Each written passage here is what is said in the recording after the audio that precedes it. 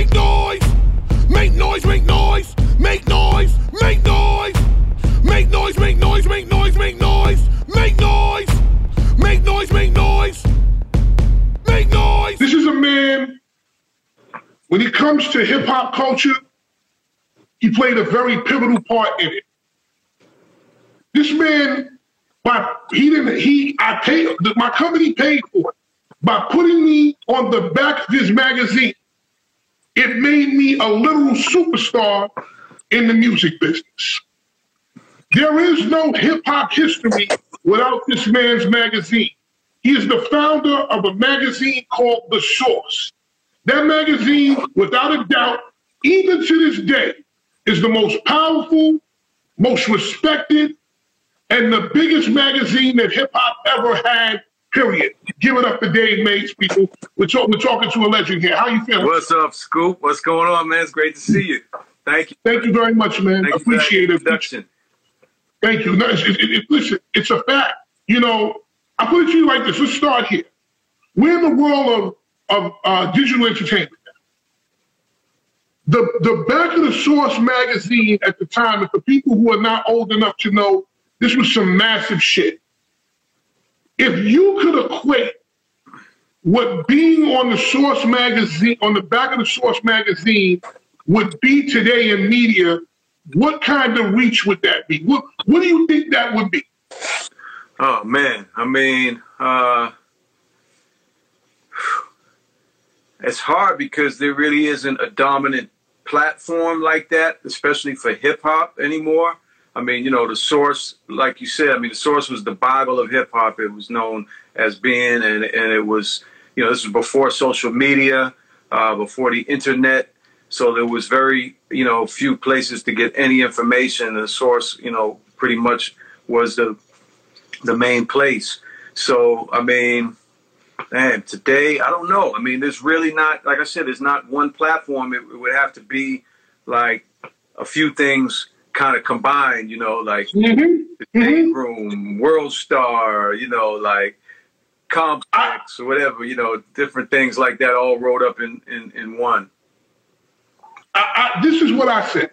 If it was today's world, it would be, you would be, if the back page of, the reach of the back page of The Source at the time would be Shade Room, Complex, Baller Alert, Rap Radar, Spotify, Pandora, World Star Hip Hop, and then running fucking a massive campaign on Facebook, YouTube, and Instagram.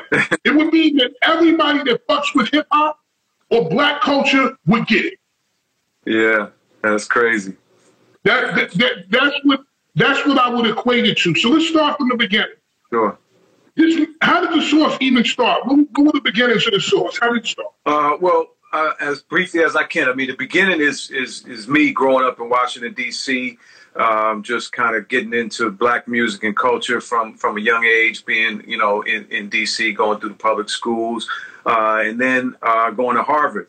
I got into Harvard, showed up at Harvard. This is 1986, wearing, you know, like my Fila sweatsuit and my DC fly gear, and immediately, you know, didn't really fit in there at all. A lot of very, very different type of people.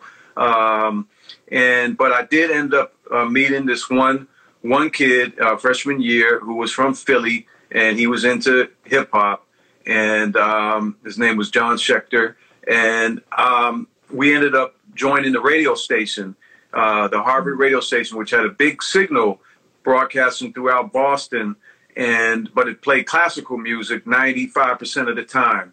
But we were able to get a hip hop radio show late on Friday nights, you know, in the, you know, graveyard shift or whatever. And we started a show called Street Beat.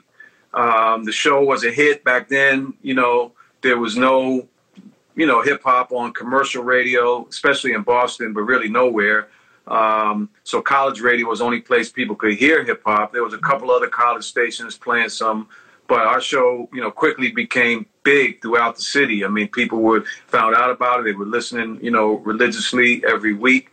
And so I got really kind of into that because that gave me sort of an outlet off of the campus of Harvard and the type of people there to kind of interact more with the real people, let's say, out, you know, in the community in the greater Boston area.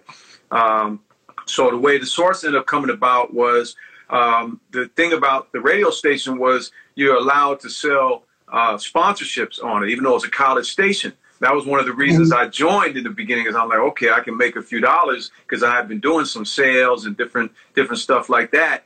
And so I'm going around town trying to get sponsors for my radio show, and I'm showing up at the record stores and mom and pop stores and the clothing stores, and they're like laughing at me, like, you know, who's listening to a hip hop show on Harvard's radio station? Like, you gotta be kidding me. So I came up with the idea to build a mailing list of my listeners, because I knew I had people all over the city. They would call in, you know, every week, and, you know, from all over. So I started asking people to call in and give me their address to join the mailing list for the radio show. So I would write down, you know, names and addresses every week. I ended up with over 1,000-something name and addresses, putting them in a computer, you know, every week to a little database. And eventually, out of that, I came up with the idea for the Source as a newsletter, really because in answering all those calls and talking to the people, what I was hearing was people wanted to know what was going on. When's the new, you know, Public Enemy album coming out? Who produced that new Big Daddy Kane single? You know, what's going on with EPMD? Whatever it is, like, there was no information, and people were thirsty for information. Now, I started building up some relationships with different record labels, you know, in New York and in LA, trying to get the advanced music so my show would have the, you know, the first, you know, play the song before anybody else, that type of thing. So I'm talking to the rep, you know, at Tommy Boy, Rod Houston, and I'm talking to the rep at Jive Records, Karen Durand, and I'm talking. Hold on, did you say Rod Houston? Remember Rod Houston? Rod Houston wound up. Do you remember? Because I worked for Tommy Boy. Rod Houston wound up. I never knew he was a promo rep. This is some other shit, people. Just give me a second. Yeah. This is industry shit. Rod Houston, by the time I got there, was the guy shooting videos. Okay.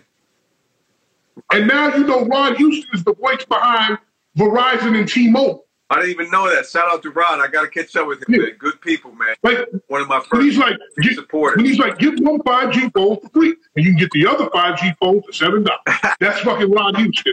Shout out to Rod, man. Yeah, Rod was the promotion guy for Tommy Boy. So me and him built a relationship. So I would get information from these people, like, you know, what, you know, they tell me what's going on with De La Soul or what's going on with whoever, and I'll be able to give that information out. So the idea came, let me start a newsletter and give out hip hop news and information, mail it out for free to all these people who I got their name and addresses. And then on the back of the newsletter, I sold the ads. So I had ads from maybe 3 or 4 record stores in Boston, and Jive Records actually took out an ad. And these were like, you know, $50, $75 for an ad. This is the first issue of The Source behind me hanging on the wall, the yellow piece of paper. Wow. And so that was it. It started as one Xerox sheet of paper. And, man, people loved it, and it was flying off the shelves everywhere I was putting it. So, you know, went from 1 page to 6 pages to 16 pages, a little booklet. And I'm doing this all basically out of my dorm room, and starting to get more advertising from record labels, you know, as it built up, started building up distribution in record stores. Then after giving it away free, the first few of them, I'm like, well, let me, you know, it's getting thicker now. Let's try to sell it for $1.25. And I would just put it on consignment, you know, to all the record stores, and then started calling up mom and pops in every city around the country saying, hey, I want to ship you 10, 20 copies of this new magazine for hip hop, and, you know, try it out. If it sells, and you send me the check, and I'll send you, you know, the next round. And it worked. I mean, I built up, you know, over 1,000 record stores around the country selling The Source, and that's really how The Source developed its base, being in those mom and pop stores everywhere across the country, in pretty much every neighborhood in every major city. And, you know, just one thing led to another. The other big part of it was around that time, I was given a book by somebody, and it was the history of Rolling Stone magazine. And I didn't know one thing about Rolling Stone or rock music, Jan Wenner, none of that.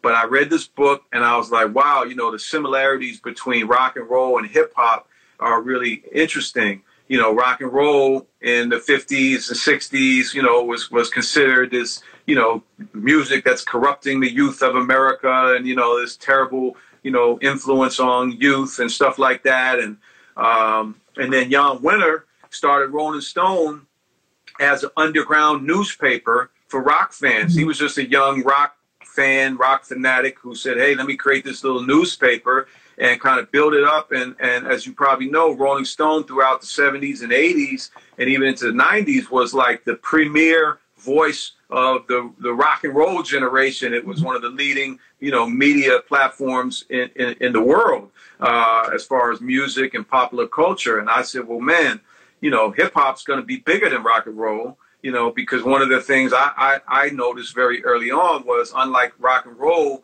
which kind of, you know, it took white people to really bring it maybe more to the mainstream, or they kind of cut the original people, you know, black folks, of course, who created rock and roll in the 50s, the Little Richards and the Chuck Berrys and everybody like that got pushed out, and rock became white music. But with hip hop, you know, in the 80s, all the artists were black, but the fans were of every race, every socioeconomic background. We were just young. If you were, you know, around that time, if you were under 25, then you were into hip hop. If you were kind of over 25, then you were like, you know, what's this bullshit? You know, we don't fuck with that. Whether you were black, white, or whatever, people didn't fuck with hip hop back in those days. So I'm like, I'm going to build the Rolling Stone of the hip hop generation, and that became, you know, my my vision initially for the next few years was to do that. Now, two things. When did people stop laughing, and when did it go from the record stores to when we saw it in the actual newsstand? Sure. Well, newsstands took a little while because, again, the newsstand distributors and wholesalers, you know, these are people that have no connection to hip hop, don't like it, don't want to know about it, you know, none of that. So they were very negative towards it for a number of years. We ended up getting onto newsstands in 91 or 92. One of those years, we finally got our first. We got on newsstands in 91, and then we got a national distributor in 92. That was when we first started to get into the regular places where magazines are sold, you know, bookstores, supermarkets, whatever, you know, all other magazine shops like there used to be, which there aren't too many anymore. And as far as people taking it serious, I mean, you know, the people, the customers took it serious from the jump, you know, because they loved it. You know, there was all kind of information and people were fiending to know what was going on with hip hop, and the way the Source was put together. You know, back then, the only thing you did have was like Right On, Black Beat, you know, the teeny bopper magazines, you know, what's,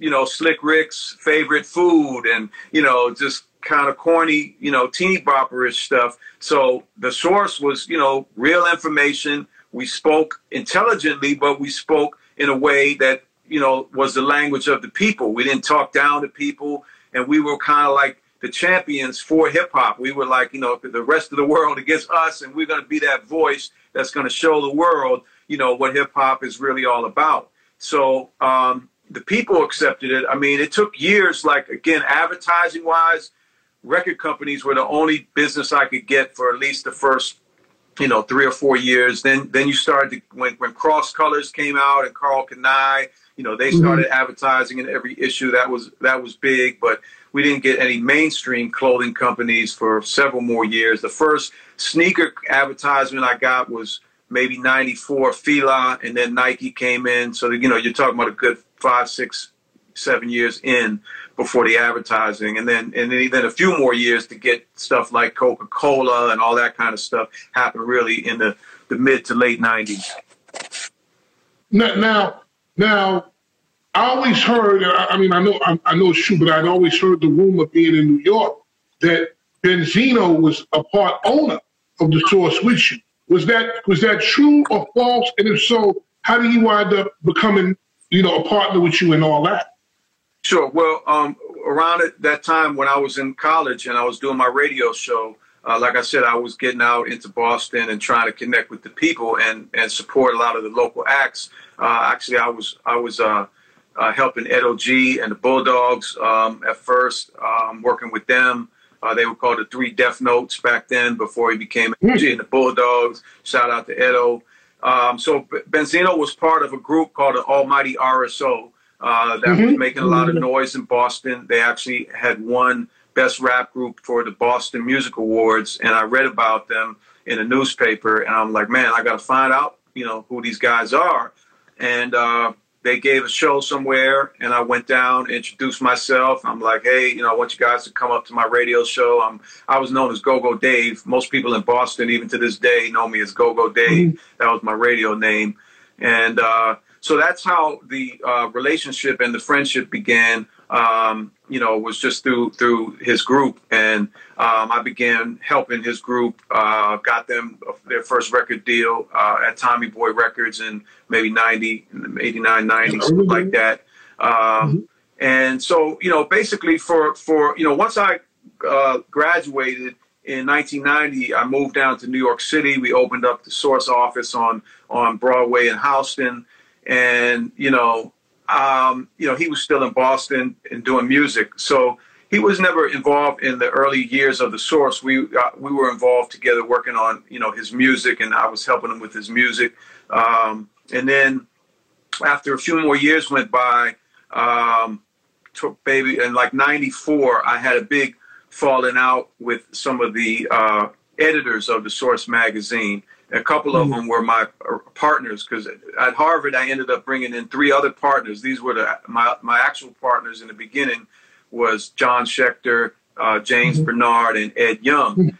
James and Ed also were Harvard students that I met, after the Source had got started, and brought them in and gave them a piece of it. So there was a big fallout in 94. There was a big walkout of the staff. I remember that. It was crazy. They were trying to, they had petitions saying that I had to resign, or they weren't, going to come back to work. And that didn't work out so good for them. In the end, I kept it moving, brought in new people. But kind of during that time, Benzino sort of had my back, and came down from Boston when some of that shit was going on. And, there was just a kind of a point around there where I had lost a couple of my partners, so I didn't really, have partners. And so I asked him to come in and work with me, because I thought, a lot of his ideas and different things, could help me grow the brand and the business going forward. So it's around 95 when he was made a partner. In the company, and remained that way for a number of years until we left the Source in 2006. Right now, and I remember that walkout clearly. I think that was my first year in the music industry. I believe that was my first year doing rap promo at Tommy Boy Records, and I remember that. And people, just in case you don't know, James Bernard, John Schechter, this was like the core of the Source magazine. And these were like really, really serious writers and dudes who, they were putting it down. The bottom line is that they were putting it down, and they were the core. And of course, you had a problem, and then you moved forward. When you moved forward from there, were you nervous? Did you think that the Source was going to lose a little bit of the that it took to get you where you are, or you just weren't worried about it? No, I mean, again, I've just always been, like from the beginning, I started with one sheet of paper, you know what I mean? And my vision was to create, what I did create and even more. So, there was a lot of obstacles along the way, a lot of people, naysayers. I didn't listen to that stuff. I knew in my mind what I was trying to do, what I was going to do, and I just found a way. I was very, I'm a very determined person, and shit, it was hard. That first issue, was we had to make a deadline, and I'm bringing in like, freelance people and trying to get it done. But we got the first one done just in time, and then, brought in some new people. I mean, and the magazine flourished. The magazine grew by leaps and bounds in the next few years. Although you're right, those people who walked out were very talented and contributed some great stuff to the source in those first few years. The people that I brought in afterwards were phenomenal as well. I mean, many of them from both eras are still doing their thing out here on a big level in media. Some of them are in movies and TV world and all over the place. But right after that, I brought in Bakari Katwana. Shout out to Bakari, because me and him are working together on the summit next week that we're going to talk about. And I brought in Selwyn Hines. Selwyn then became the editor-in-chief. Bakari was executive editor. And there was a team. Carlito Rodriguez came in. He became a really important person. Riggs Morales. Many people. So Riggs is behind Cardi B. So you understand what he's a top executive at Atlantic, and he has his hands in the Cardi B project. So these are people who are making noise today. Yeah. Tracy McGregor, who was in there. She brought me in. I used to do an article in the source called Scoopology. It was extremely popular, and that led to the next iteration of that, which was my TV show with my ex-wife, Nanny White. And so you had a lot of good people that had come through there. You had two things that people highly respected the source for. Number one, unsigned hype, right? Sure. And number two was the record review, which was Mike. What is known as the 5 mics. Yeah. So, first of all, who are some of the bigger artists that people would know that came through unsigned hype? Oh man, I mean, Biggie. Let's start with that. I mean, Biggie. Basically, Matty C was given Biggie's demo tape by, I think it was $50,000. His DJ and Mr. C brought it up. Matty was doing an unsigned hype in the early years. Matty, thought it was incredible, and we put it in unsigned hype in a magazine. This was in '92, and a few months later was when Puff was getting ready to start Bad Boy, and he called me up and he said, "Hey, I'm starting my own label now." He had been at Uptown. He was still at Uptown because Bad Boy started at Uptown. But they were giving him his own imprint, and he's like, "I'm looking for artists." So I'm like, "Yo, let me have Matty, bring this Biggie demo up to you," and that's how Big got signed. From that, some of the others, Mobb Deep, kind of a similar situation. They were in unsigned hype, and we helped them get their first deal with Bones Malone at 4th and Broadway. And then Matty brought them over to Loud because he had left to go work at Loud Records. But Common, I got Common his first record deal off of unsigned hype. I had put together a deal with Alan Grunblatt, who was at Relativity at the time, to do an unsigned hype album. And Common was one of the first artists that was signed on for that project. And that's how Common got signed to Relativity. DMX was in an early unsigned hype in those years. David Banner, on up through Wale, Jay Electronica. I also personally, listened to Jay's demo and put him in the unsigned hype in maybe 2003, 2004. Eminem was an unsigned hype. Before Dr. Dre knew about him or anything. Riggs put him in unsigned hype when Riggs was doing the unsigned hype column, and that helped a lot for him getting his deal. Capone and Noriega were in unsigned hype. A lot of people. Jules Santana was part of a group that was in unsigned hype. I forget the name of his group. Pitbull. The early Pitbull who used to wear fitted hats, basketball jerseys, everything. That's the Pitbull y'all know now. The Pitbull that we know. Yeah, exactly. Pitbull used to be fierce on the mic. I'm sure he still is, but he was known, for those battle rap skills. He was crazy. Now, so people, just in case you don't know, Pitbull does those raps now that are commercial. He does that because he knows the formula. But when it comes to really battling and getting busy, please believe that man will roast your ass. That man, you need to go back and do your homework and see what that man did, where he started and what he did. Yeah. The 5 mics, the record report. Yeah. It was very rare to get 5 mics. How many albums have got 5 mics?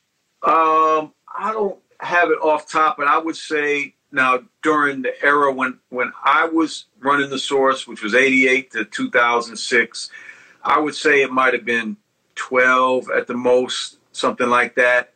I don't know exactly what happened in the years afterwards. I know maybe a few more did, but yeah, it wasn't, it was something that everybody wanted. I mean, artists would go in the studio with the goal of making a 5 mic album. Major artists in hip hop, that was their goal, to get a 5 mic rating in the Source. I mean, they would do listening sessions for us and bring that, Ice Cube would come up, bring his album up to the Source in the early days and play it for us and stuff like that. So, yeah, it was highly respected, and we were known because we were accurate with a lot of things in terms of rating things. Now there were some albums that should have gotten 5 mics that didn't.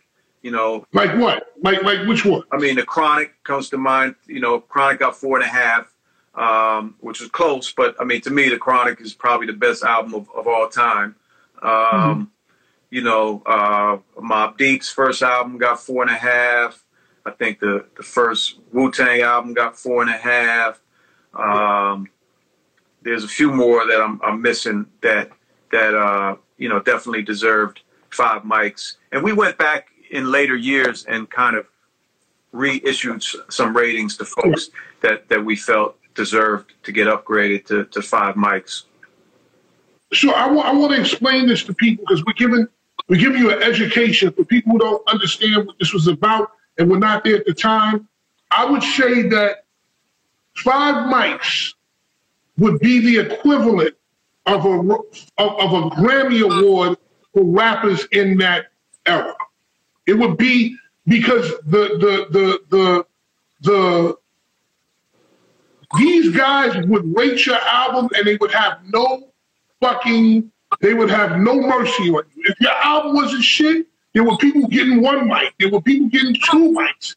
There were people getting half a mic. I saw people get no mics. So when you got 5 mics, this rating system was so on point that you knew if that person got 5 mics, you didn't even have to go and listen to it at the store. You just went and you grabbed it and you put it in your car. Now, I always heard that the reason that everybody walked out was because of Benzino's album being given 5 mics. Is that true or false? Was that behind it? That's what was the story?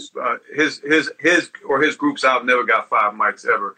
And that happened years later, a controversy over a rating. The 94 walkout was, I mean, the background of it is really what a lot of people don't know and is really most important. In those last year or two preceding it, the Source editors kind of went from, we were, like I said before, we were the champions of hip hop. We were, the people standing up for hip hop. And, it's a fine line between doing that, but also being critical of people and, keeping it 100 as far as, like you said, with the reviews. But it seemed like those editors, the success and the power that they were gaining because of the Source's power was going to their head to an extent. And we got a lot of public beefs in these years that people may or may not remember, but There was Cypress Hill, who we helped discover and make them successful.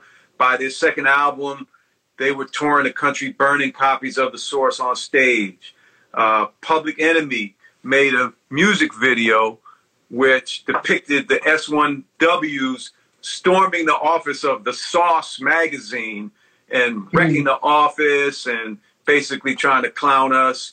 I mean, Ice Cube, again, who fucking loved The Source. We were so much a part of helping his career in the early stages. He dissed The Source on Hand of the Dead Body with Scarface. I mean, I'm forgetting. I mean, Ice-T, Snoop was like, fuck The Source at one point around that time, 94. So to me, it was a lot of kind of ego and crossing the line. There's one thing to give an honest criticism or review of an album, but it's another thing to kind of get personal and get into these public beefs. You know, we're editors. We're not supposed to be the people out here in the public eye, you know, beefing with people. And I was trying to tell those guys, like, this is, you know, not the right thing. This, you know, we don't want to be the National Enquirer. You know what I mean? Like, we don't want to lose credibility. And they just wouldn't listen. So there was a lot of tension between me and those guys. And this is also, you know, around the time where I created the Source Awards. And, you know, to do the Source Awards, you know, you're bringing everybody from every crew, every city, all over the country into one place. And I'm the guy doing that. You know what I mean? And you got to, you know, and again, we're talking hip hop. This isn't, you know, classical or rock music or whatever. This is the street. So, you know, the more you start getting and beefing with motherfuckers, the streets are going to come to your doorstep. And, you know, it just, to me, wasn't good business. And there was an ongoing beef about that. And the way the walkout ended up happening was they didn't, RSO, the Almighty RSO had gotten a record deal at this point at RCA Records. Steve Stout signed them to RCA Records. And they had an EP coming out. It was a big deal.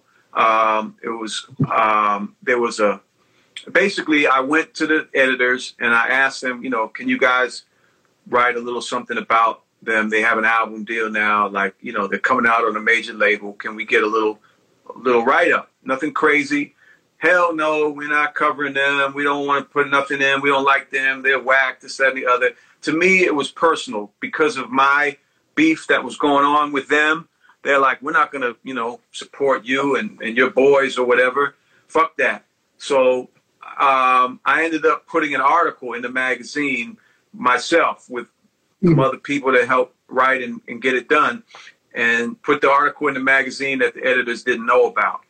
And when that magazine came out, they used that as the basis of the walkout to say, hey, Dave put this article in and he manages this group and he's doing it for his own personal financial gain and, you know, this, that, and the other. And these guys are fucked up and this and talking all kind of craziness and put it out to, you know, there to the public and the media and everything.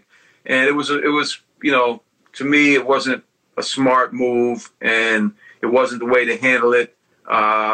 You know, maybe I could have handled the article situation a little differently as well, but it didn't, you know, I wasn't going to resign behind some shit like this is my shit. I started this shit. I'm the one I work here 24 hours a day, 7 days a week, making this shit pop and giving you guys, you know, an opportunity to pop. So I'm not stepping down from nothing. You know what I mean? So that's the story. It had nothing to do with any 5 mic rating or anything like that. And it really had to do with, you know, them trying to make a scapegoat out of the RSO because they were trying to get me out. They wanted to take over the magazine thinking they were going to be able to get me out and they could have the magazine to themselves. And that was a miscalculation on their part. I want to talk about the Source Awards. People, you haven't been in hip hop unless you've been to the Source Awards. The night that because it was kind of in the middle of the East Coast West Coast war, the night that the Source Awards, that Snoop performed at the Source Awards, right? This is your award show, you know, doing the shit, whatever. When you hear the boos and you because you gotta be there, you gotta be seeing it, you gotta be somewhere in the mix. You hear the boos, you hear the negative reaction from the Los Angeles artists in here in New York. What's the first thing that goes through your mind? You know, my thing is, again, you know, I'm the guy running the whole thing, running around crazy, trying to make, this is our first televised award show. We had never done a televised show before. So, I mean, it was a huge undertaking, 5,000, you know, some odd people there in the garden at the Paramount Theater. So all I'm thinking is trying to, you know, just keep everything flowing and organized and make sure nothing really pops off. And it didn't. You know, there was, you know, some tension, some words or whatever, but, you know, there was not one fight at that Source Awards. Nobody got injured, nothing like that. Of course, you know, it's a legendary moment, but, you know, a few things about that, you know, have been misreported and misunderstood over the years. And, you know, I want to... Such as what? Such as what? Yeah, well, first of all, you know, going into the Source Awards, this was August of 1995. Tupac is in jail. Okay, Tupac got shot in '94, and Tupac had beef with Bad Boy and Biggie that was going on after he got shot while he was in jail. But at the time of the Source Awards in August, nobody knew that Tupac was getting out, and nobody knew he was going to death row. There was not one person there that night other than, you know, probably Suge and some of the death row people knew that those conversations had been taking place. So going into that night, you know, again, a lot of people feel like there was all this tension or whatever. There wasn't no tension. There was no beef between Death Row and Bad Boy or any of these people at this time. So that's number one. You know, I think that, you know, a lot of people point the finger at Suge, you know, and I give Puff his props for keeping it cool when it went off. But there were some things that I think were said earlier on in the show that probably triggered Suge to feel like, hey, I'm just going to go up here and stun on these fools or whatever. Okay, so hold on. Let's go back. What were some of those things that were said along them before that happened that got him to that? Because hey, I was in the building, but I was running around doing my Tommy Boy shit. So I wasn't even sitting in my chair. I was shaking hands, kissing babies. I didn't even understand what was going on. What were some of the things that were said to get Suge to that point? I don't know if I should give you this exclusive. I need it. I haven't shared this yet. But one thing was because Death Row opened the show with that whole medley with the jail cells and explosions and rolling out Snoop on the stretcher and everything. That shit was incredible. Set the whole show off. The crowd was going crazy. Now, maybe an hour or whatever later, the Bad Boy performance happened with all of Puff's artists, Big, Kim and Junior Mafia, Total, Craig Mack. I mean, their shit was incredible as well. But at the beginning of that performance, Puff says he came out and he said something before the show started. He was kind of like in the dark under a spotlight, something about, you know, I live in the East and I'll die in the East.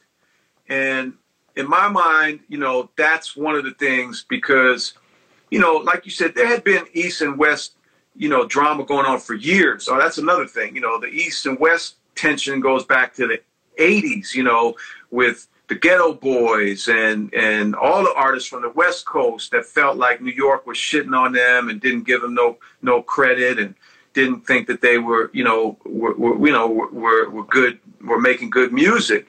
And they were right about that. I mean, New York was very, you know, just very New York centered for years and wasn't open to people. And that was, you know, a thing that I made sure in running the Source, even though being in New York City, you know, I made sure that we showed love to everybody from every city, every region.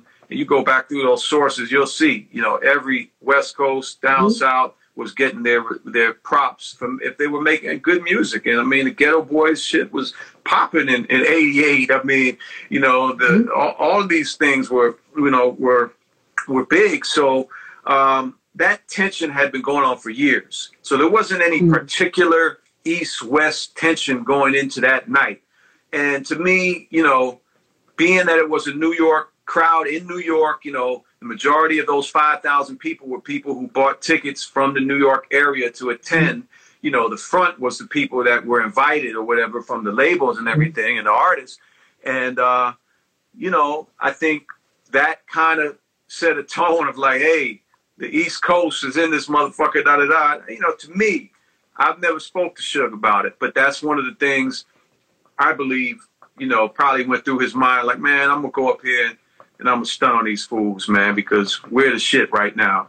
And they were, you know, and you could see even when Snoop went up and said, you know, to calm shit down. And he was like, you know what I mean? Like, y'all don't got love for Death Row and Snoop Dogg. Motherfuckers had to be like, yeah, I mean, we pretty much do listen to your shit. We bump your shit too. You know what I mean? So they were at the top, and Bad Boy was, you know, just coming up right on their tail, you know, on their heels. But Death Row was the dominant force of hip hop at that time. So now you're sitting there, and Suge walks up and he grabs the mic like this. You don't want you don't want the CEO dancing in your video. It comes Death Row. And he walk away, right? That's very fucking aggressive. What was going through your mind when you saying, oh shit, these motherfuckers gonna tear up the Madison Square Garden, I'm gonna owe $300,000 and shit. What's going through your mind? Because listen, I don't care what nobody says, that is a moment that will live forever. When he grabbed that mic like that and just said, you don't want more dancing in the video, you don't want to be, it comes Death Row. I mean, I don't think it was quite as, I mean, I don't think it was quite as aggressive as you're doing it. I mean, it was a bold move, and Suge's a big and intimidating type of dude and his demeanor, you know, and everything.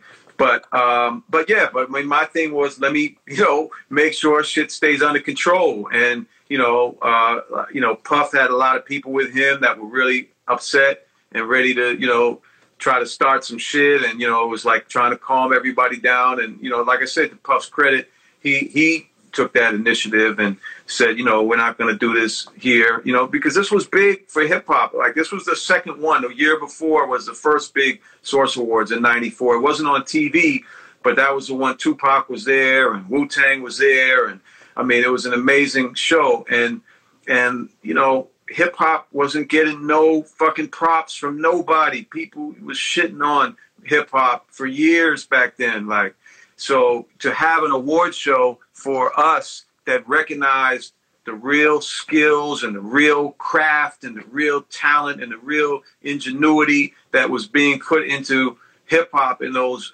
days, it was big, man. And that was the way that I got everybody involved, you know, going to the Jay Princes and the Suges and the Puffs and the Russells and all the different people and saying, hey, this is big for hip hop if we can pull this off, and I need, you know, us all to come together and make this happen. And it worked. So, you know, I think people had hopefully a certain amount of, you know, respect for that kept things from getting more out of hand like they might have.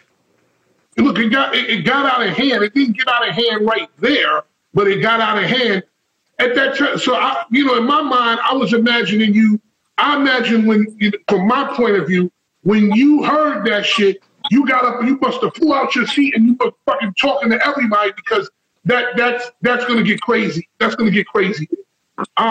Did you think that it was going to, at that moment, because to me, that was the defining moment of when I can remember shit just went to the left. Did you think that it was going to go to the place that it went? Or did you think, this is a little tip, they'll talk it out? Like I said, at that point, and that's, again, part of the misreporting, is people try to say that's the start of where, why Tupac and Biggie got killed, that type of thing. But coming out of that again, that was, there was some tension, and Suge said what he said and kind of dissed Puff publicly. But it wasn't like Tupac wasn't part of that beef. The Tupac beef was he got shot. You know what I mean? You know what I mean? Like, that was some real beef where he got robbed and shot and all that kind of stuff, set up and all that. You know what I mean? That was the beef. So when it became more clear that Tupac was going to be riding with Death Row, I think, but at that point, Suge hadn't inherited that beef yet. The real shit popped off in Atlanta, which was maybe a month, 6 weeks later, when Big Jake, rest in peace, got shot and killed. But I agree with you with that. But it wasn't a beat. Tupac wasn't involved. It wasn't all that. But that was the start of what I would call the tension. That was the start of what I would call the tension. You are correct. It really kicked off when Big Jake got killed in Atlanta by one of Puff people who was a legend in my neighborhood. He was a legend in my part of the city. Wolf was the shit. You know what I'm saying? Like, Wolf he was a legend in Co-op City, Mount Vernon, Valley area. There's nothing else to say. He's a fucking hero. Rest in peace to Wolf. Yeah, rest in peace to Wolf and rest in peace to Jay. That did start it. How did the knowing that you had such a huge situation, how did the source? Because I can't think about it now because I haven't gone back and read any of the magazines. How did the source handle that quote unquote beat? How did y'all handle it? How did you navigate that? Well, like I said, it wasn't a beef at that point. So, I'm sure we mentioned it in the magazine, what Suge has said or whatever, but it wasn't like reported as a big beef because it wasn't a beef. I mean, right? No, but I'm talking about with full blown. Right. And to be honest with you, I'm gonna be completely honest with you. I never personally looked at it as the East Coast, West Coast beef. I looked at it as these dudes from New York got a problem with these dudes from LA. And right. That was that. Right. That's the way I looked at it. But how did you handle, like, when it got to full blown, where everybody had given their stance and put themselves where they were going to stand? How did the source handle that? I don't even remember if you reported on it or not. How did you handle that entire situation? Yeah, I mean, and did you talk to anybody from each party before you did it? Yeah, I mean, we definitely were covering all of that stuff during that period of time. We did interviews with Pac, we did interviews with Big, we did interviews with Suge, Puff. But, going back to what I was saying before, like, I always understood, again, which is something that we've seen in other media outlets in hip hop, maybe in the past 15 to 20 years. Like, you can't be in this and starting shit with people and hyping shit up, because motherfuckers are getting killed out here. And you know what I mean? Like, it's real. And you can't be playing around with people and, getting in the middle of shit. And, like, you have to know how to maneuver if you're going to be a really authentic hip-hop media outlet. And that was something that, I prided myself in. So, I wanted to make sure, especially after, I didn't have after the walkout was over, I had more control now. The people I brought in were working for me, and I was able to control the editorial better so that it wouldn't get out of hand like it was getting with those guys before. And so we were very responsible as possible. I mean, we did a cover with, I remember the Suge Knight cover, and I forget exactly what the quote was on the front, but it was something like, I got love for the East Coast. That was the quote on the front of the Source under Suge's picture. Now Vibe, was the magazine that, has been accused over the years of being irresponsible by hyping shit up with the East versus West cover. And sometimes people try to mix the source into that, which also is inaccurate. You know, you can go back and study every issue of the source, and you're not going to find that type of inflammatory approach to doing shit. You know, that just wasn't how I did shit, and I understood you couldn't do shit like that if you wanted to be credible and be for the people at the end of the day. You know, and that's what I was always in this for, you know, because I always felt hip hop was going to change the world and revolutionize the world and had the power to, you know, really change shit. And so anyway, that was kind of how we dealt with it. How you dealt with it. Yeah. How you dealt with it. I have two final questions, and I want to talk about this rally because the fact that you're doing something of this nature is necessary and important in this climate. Number one, how did you deal with being the biggest thing in the game? How did you deal with an upstart like Vibe coming along? And number two, what is the thing that, or the series of events that just made the source go downward to the point that you left? All right, I'll start with the Vibe. I mean, a lot of people don't know the backstory to Vibe. So it's maybe 91, 92. Russell Simmons calls me up, and he's like, Dave, you know, Quincy Jones, I want to introduce you to him. He wants to start a rap magazine, but I'm telling him, you know, he needs to just invest in the source. You guys are the shit, blah, blah, blah, blah. And so he sets up an introduction. I didn't meet Quincy initially, but some of the people working with Quincy from his company, and they were already beginning to work with Time Warner and Time Warner's magazine division, which was huge. And so we start having meetings and discussions, and they're like, man, we love the source. We love you guys. We want to invest. We're going back and forth for like a year, you know, ends up, they fly us out to LA, and we're whisked up into the hills, into, you know, Beverly Hills, where Quincy's mansion is.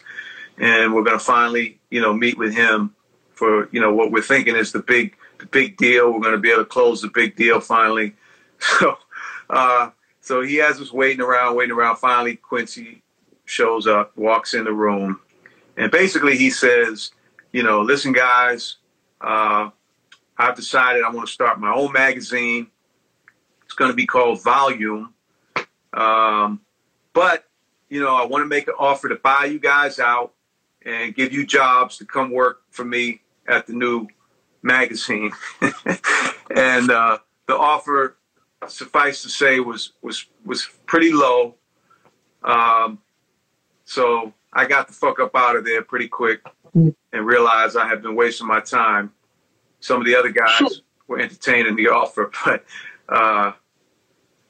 after that, they had to change the name from Volume because they found out that there was a trademark problem over in London. Somebody had a Volume magazine, and that's when they ended up switching it to Vibe. So then Vibe came out a year or so later after that. Do you feel like, well, I know first and foremost, when you could have told me that you were going to have your own magazine. I could have been in my own house. I could have got the phone call for that shit. I didn't have to come out here for that shit. Now, of course, I know that he saw what kind of jeans you had on because he saw the back of your ass. But in your mind, throughout the whole process of that year, did you feel like, did anything say to you, maybe they kind of lining me up? Maybe they're trying to see the inside of what the source is? Oh, for sure. I mean, that's what they did do. I know that's what they were doing. They were just, you know, trying to milk me to get all the information, learn from what we were doing, everything we were doing, and bring that over to their shit. And, you know, but after that happened, again, I wasn't, you know, I was a little annoyed, like that's some sucker shit, you know, what you're doing or whatever. But I'm like, see, the thing is, I knew in listening to Quincy, he didn't understand hip hop. Like, you know, no disrespect. Quincy's done amazing things for black music, so many contributions. but Quincy did not understand hip hop and really didn't respect hip hop in its authentic form. Quincy, you know, and if you go back and you look at Vibe in the beginning, like his idea was, you know, to put, you know, Snoop Dogg on the cover 1 month and then come back with, you know, Whitney Houston. And this is before, you know, Whitney was cool or whatever. She was pop or, you know, Janet Jackson or just things that, you know, Sade, you know, like, you know, these things didn't mesh. Hip hop was hip hop. We had the R&B hip hop, the Marys and the Jodeci's that we fuck with. And separately, you know, shit, I grew up listening to Anita Baker and, you know, fucking Frankie Beverly and shit. Of course, we all loved that music, but it didn't mesh in with the hip hop culture, you know, directly. It was borrowed from and we sampled it and shit like that, but you couldn't really merge those things the way he thought that he could do. So I was like, look, I'm not worried because we're going to have the streets behind us. We got the credibility. Their shit's going to be kind of watered down. And what ended up happening is they actually helped the Source because they put, you know, millions of dollars behind Vibe. They went out and got a lot of big companies to advertise that weren't, you know, interested in hip hop or the Source before. And that, you know, that carried over to us. So, you know, we had a rivalry with Vibe over the years, but we basically, and you know, I talked to Keith Clinkscales, who was the publisher for a while in those years, recently in the last few years, and he admitted it. We were kicking their ass up and down, you know, the field on every front. We outsold Vibe. You know, our compilation albums were huge. They copied the Source hip hop hits and did the Vibe hits, and their shit, you know, sold whatever, 5 copies or something. I mean, the Vibe Awards was a knockoff from the Source Awards I had been doing, and that never, you know, reached a level of the Source Awards. You know, it is what it is. I mean, no disrespect. There were some great, talented people that were part of Vibe. You know, shout out to Keith and my man Len Burnett and some of the editorial people that worked there were very, very talented. But when it came to hip hop and, you know, the streets, the Source was, you know, was the thing, and they could never, you know, match that DNA, you know. What wound up happening to take it to where you said I have to leave, or you know, what led to the point where you just said, okay, I'm good and I'm going away, I'll sell it or whatever? Well, it didn't quite happen that way, Scoop, but I'll try to give this one briefly as well. I mean, the biggest part of the downfall of the Source, and this is also, you know, not really well documented or understood and has been misreported over the years. The real beginning of the end was the internet, okay? If you remember, in the late 1990s, the dot-com world was exploding, and there was not only tens but hundreds of millions of dollars being raised and invested into .com, .com net. Every commercial was .com, something, this, that, and the other. And there was all these hip-hop .coms that, you know, there was Urban Box Office and Hook.com and 360hiphop.com and Volume that HBO was doing. I mean, there was all kind of people coming out trying to compete with me at the Source by doing a hip-hop website, .com, and then trying to get into everything else. So I kind of got, that was the first time ever in the, at that point, maybe 10 years of running the Source, that I felt a little bit threatened, because there were people from hip hop involved. Puff was involved with one of those. Russell was involved with one of those. They had way more money than the Source had. Even though we were successful and making a lot of money, it wasn't nothing like having 100 million or 200 million in the bank, you know, to just spend on anything and everything. So I'm like, I gotta get in this game. And I had a vision, you know, for the internet and where it was going to go. I mean, because I knew that, you know, of course, hip hop was loved all over the planet Earth, every country you could name. And the Source.com was going to be my way of taking, you know, that DNA of the Source and our reputation and brand and credibility and spreading it, you know, to everyone on the planet that had access to, you know, the internet. And but you know, I made a mistake in kind of betting the farm early. So I took out a big loan, $12 million loan, and basically mortgaged the magazine to get the loan. That was a big amount of money for me to have $12 million in the bank to do what I wanted. But, you know, I opened new offices, started thesource.com, and like almost every .com in those days, it didn't work. You know, the speeds weren't good enough for the technology, and the advertising revenue wasn't there, and it was all the people weren't there. The people didn't understand yet either. Right. It wasn't as accessible as it is. It wasn't this. Oh, no, it wasn't this. This was the very, very beginning. So I was too early and gambled too much. That's really the thing that set things in motion for the ultimate, you know, demise of the Source. And for me, you know, I was now in debt. I had to close up a lot of shit, the source.com, and, you know, I didn't understand a lot of this stuff. You know, yeah, I went to Harvard, but I never went to business school. I didn't know about loans and warrant fees and all this type of shit, you know. And so I got caught up in, you know, in owing a whole bunch of money, and I was under a lot of pressure. And then, you know, I ended up bringing in a investment company that came in and bought a piece of the Source.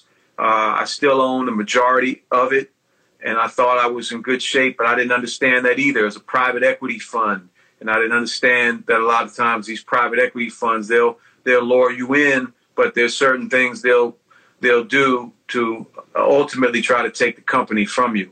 And that's what happened. A number of years later, there was all kind of other, you know, shit going on amidst all that just created this firestorm of shit going on, you know, with the Eminem shit and with the, you know, different lawsuits and the different, all kinds of other controversies. But the root of it all was the gamble on the internet, and then getting into this investment deal where they were able to, you know, once I defaulted on the loan, the next loan, they were able to basically push me out.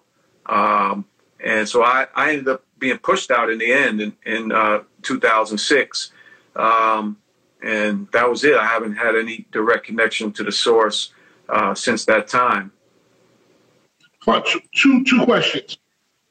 Not two questions. One question, and I want you to tell us about what you're doing right now, because that's actually the reason that I wound up calling you in the beginning. Sure.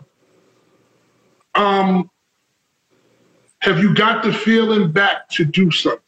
100%. I mean, is that feeling in you to do something new? Because, you know, listen, nobody can take the plan out of your head. They can't push you out of your own fucking head. So you have it all here. You did it once already.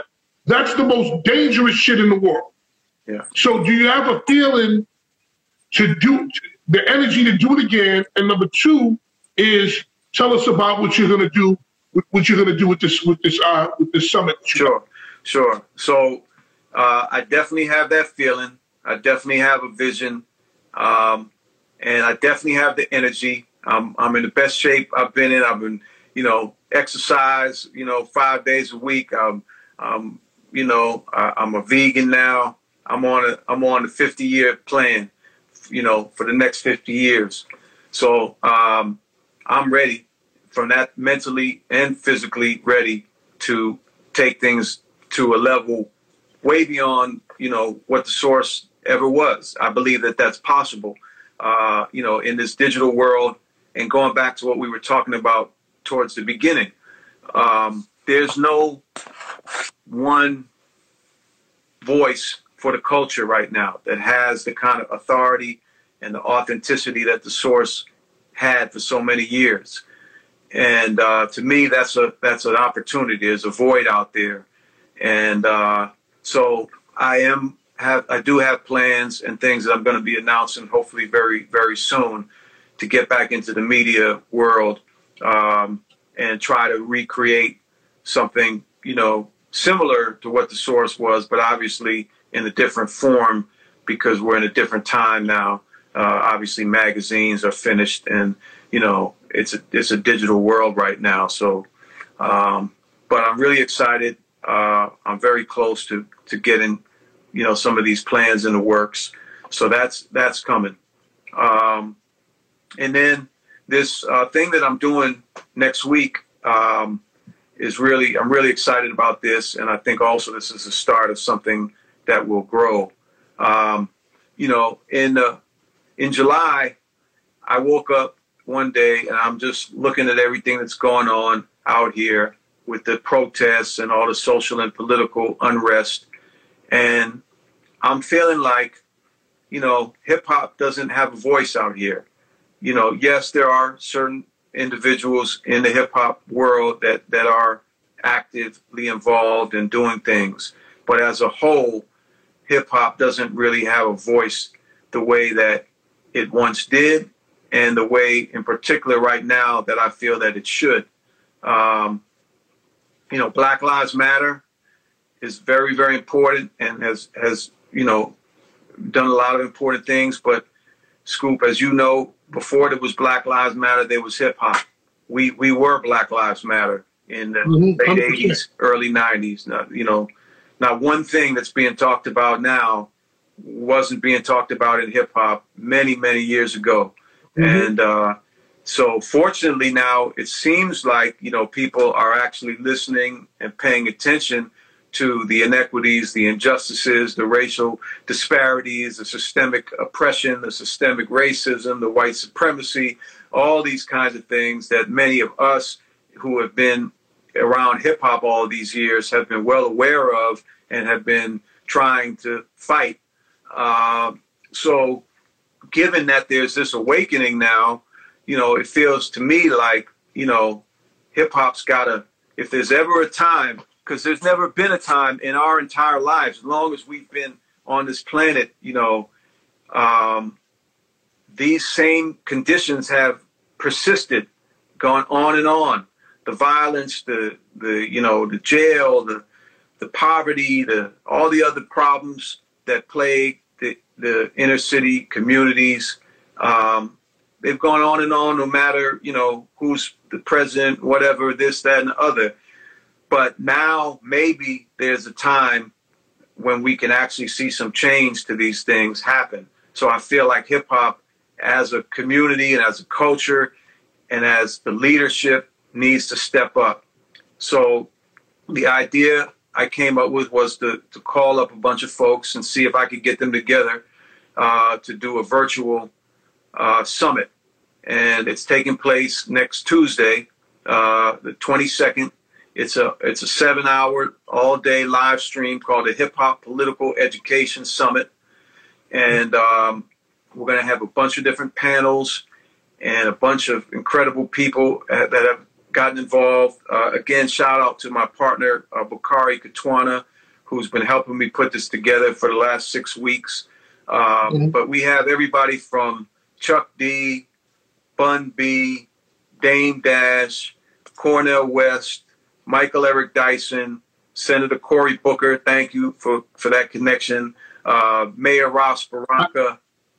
First thing I thought when we talked about, I said, yo, let's call Cory Booker, man. Let's get him in there, man. That was the first thing I said. As soon as I heard you talk to me about it, I said, yo, let's go get Cory Booker. Yeah. So that had to be done. Yep, Rhapsody. Man, I'm forgetting some of the other great people that are a part of this thing, but is Corday in there? Corday is in there, right? Corday, yes, my man, my boy Corday. Thank him for participating. YG.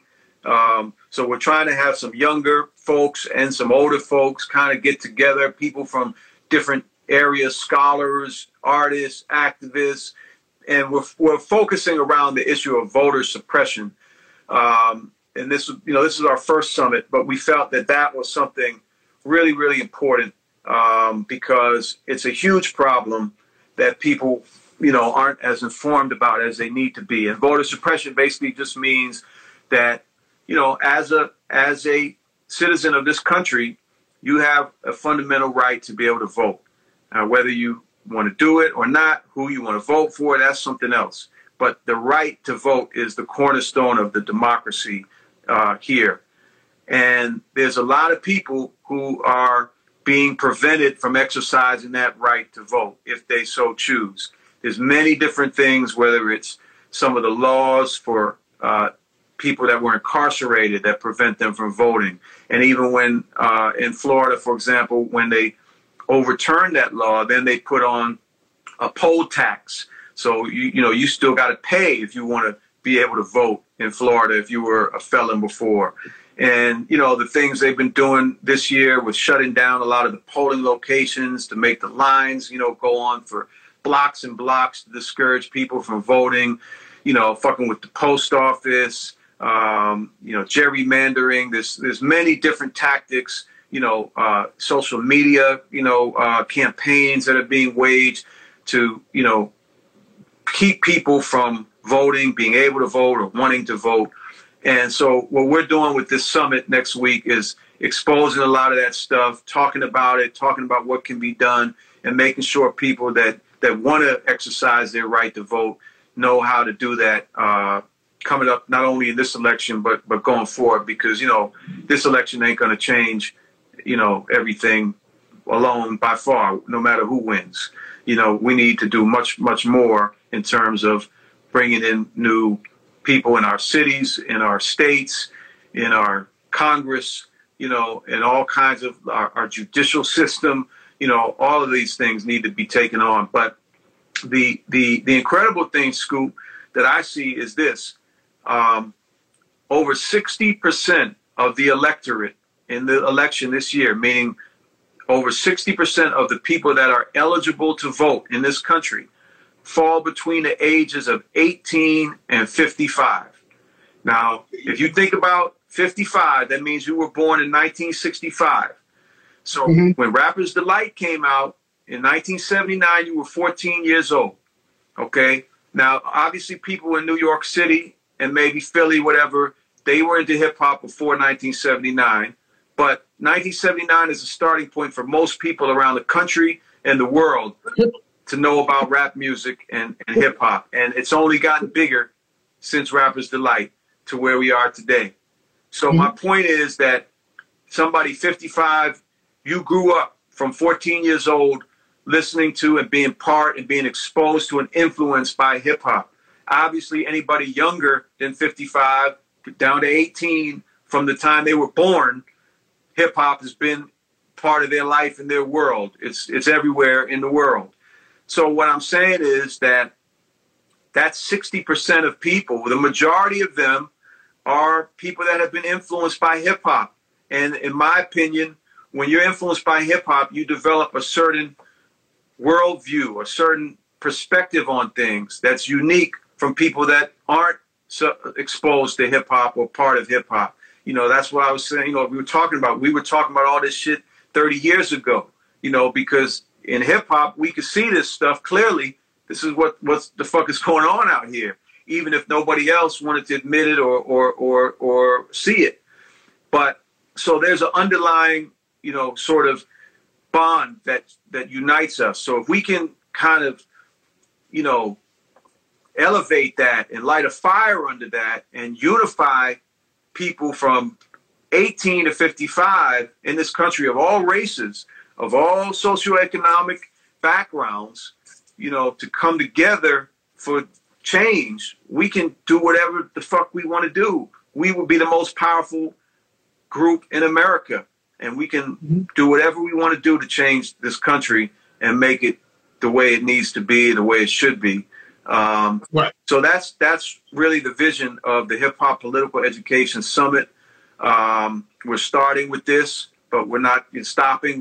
This organization is something that Bakari and I are going to continue to grow for years to come and do more things.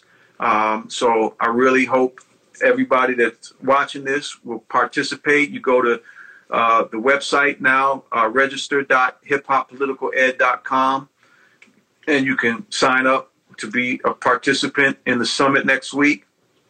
Hold on 1 second, man. What is that? Give it to me one more time. Register. Register. Hip hop political ED for ed, hiphoppoliticaled.com. Well, let me just make sure I got it. For some reason it's not. Oh, hip hop shit. Hold on. You can just put hiphoppoliticaled.com. You don't have to put the register. You can get to that page if you go to the website. If it don't right, hiphoppoliticaled.com. And get at it. Boom. Post. Hit that here. Okay. Boom. There we go. Pin that real quick. Hold on. Pin that real quick. Yeah, for some reason I haven't been seeing all these comments. For some reason they weren't. No, I had them off because I can't concentrate when I see that shit. So I want to thank you. I want to thank you for coming through, brother. I appreciate it. If you need anything from me, I'm here. Again, I want to thank you not only for just being a friend, but the fact that you created something that took hip hop to the next level. And just as a fan, I respect that, as well as putting me in your magazine to do that column took me to another place. So I thank you very much, man. Thank you very much, man. I'll check you later, man. And we'll talk later on next week so I can just assist in any way I need to. Most definitely. Much love and keep doing what you're doing. We're gonna talk soon. All right, God bless. That's Dave Mays. Make Noise with Fat Man Scoop is produced by myself alongside Raj Kachecha and the team at CreativeContentAgency.com. Please support this podcast by leaving us a 5-star rating and review on Apple Podcasts. I'd love that. And by following this podcast on Spotify and sharing links to episodes you enjoy with your friends. Do it. You can also email the show via podcast@fatmanscoop.com. I answer that. Or you can DM me at Fat Man Scoop. Yes, I answer DMs.